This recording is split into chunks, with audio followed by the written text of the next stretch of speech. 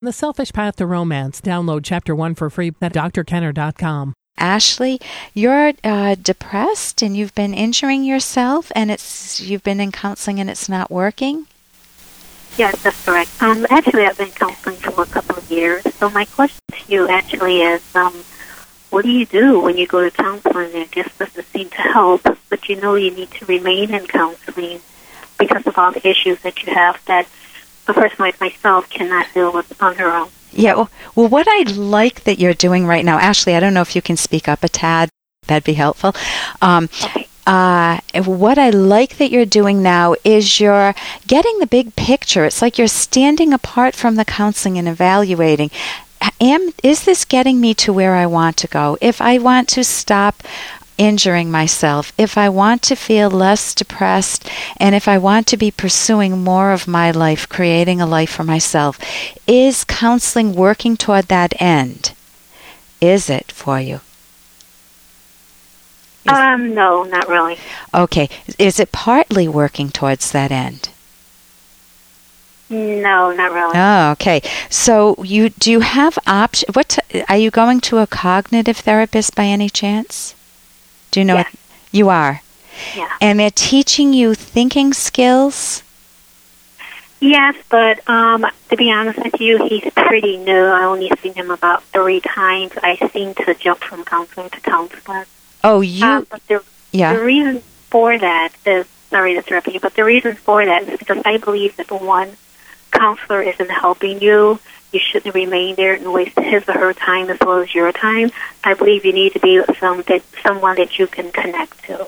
Okay, yeah, that is absolutely the case, and it's important to find someone where you have what they call the chemistry. And I don't mean that in any odd mystical sense. I mean that you like the person and you feel you can trust them and you feel like they have knowledge they can give you, or at a minimum be a very good listener to help you do your own thinking, but better thinking. You know, they should be teaching you thinking skills.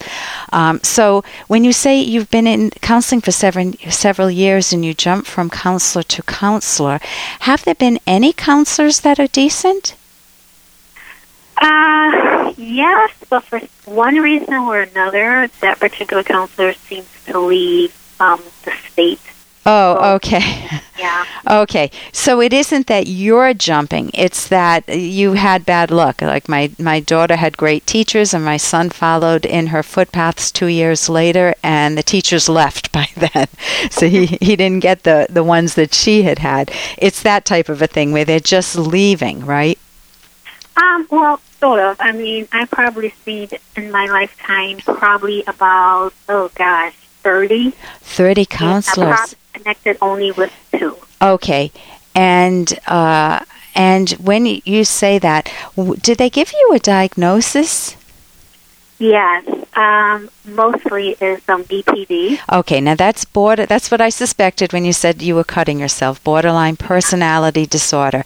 And the reason I'm asking that is it's what you want to strengthen is your view of yourself. You know, we're all self-made.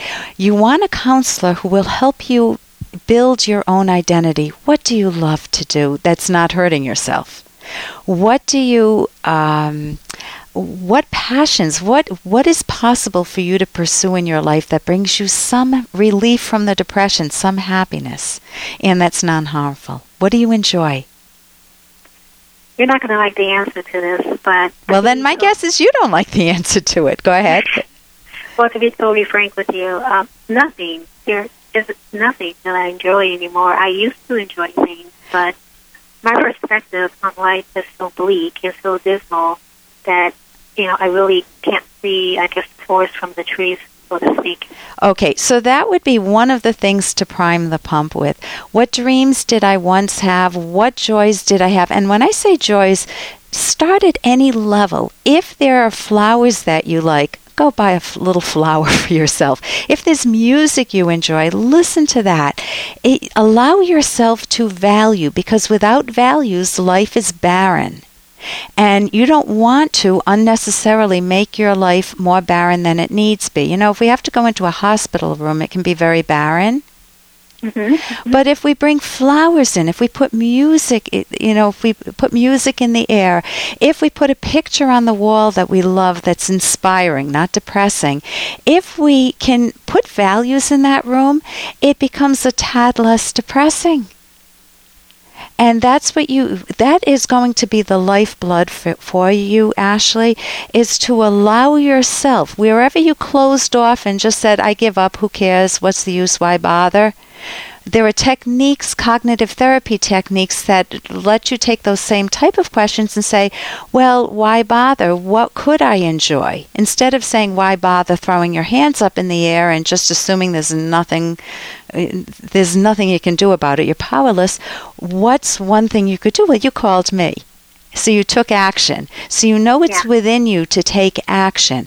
You want to give yourself more little gifts like that, and to take action. And when you tell me you've been through, this is a separate point now, you tell me you've been to a lot of therapists, and one of the issues with borderline personality disorder, which I'm sure you know, is abandonment. Mm-hmm. So I'm wondering if you're abandoning them before you get hurt, or before you feel you'll get hurt.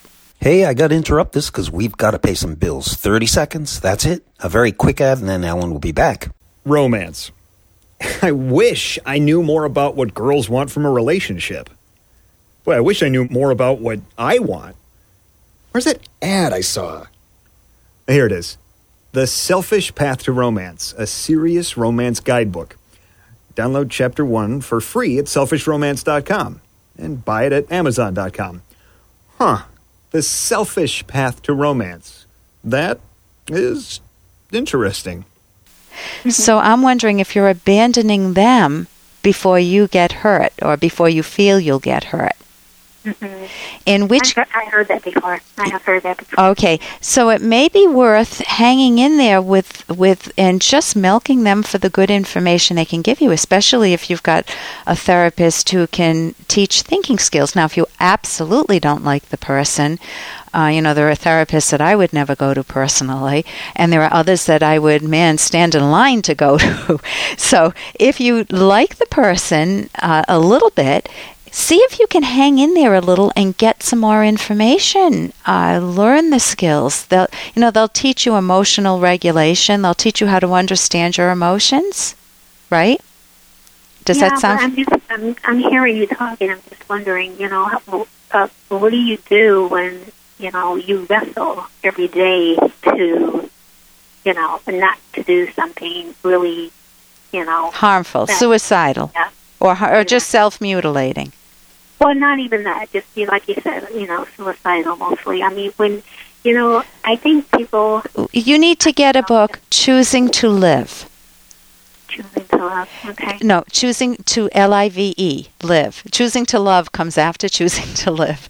Okay. But Choosing to Live is choosing to love yourself, essentially, or to like yourself at the beginning. And that's a book written by Corey Newman and Tom Ellis. And you can go to my website, drkenner.com. And it is one of the better books that I've read on that topic. It's a workbook. You can read through it. It can give you ammunition. It can give you the fuel for you to enjoy your own life. Okay. Okay. I'll definitely look into it. Thank you. Okay. And thank you so much for your call. And I wish you some wonderful, happy values, even if they're on a small scale to start with, Ashley. Okay. Thank you. You're welcome. For more Dr. Kenner podcast, go to drkenner.com and please listen to this ad. Here's an excerpt from The Selfish Path to Romance by clinical psychologist Dr. Ellen Kenner.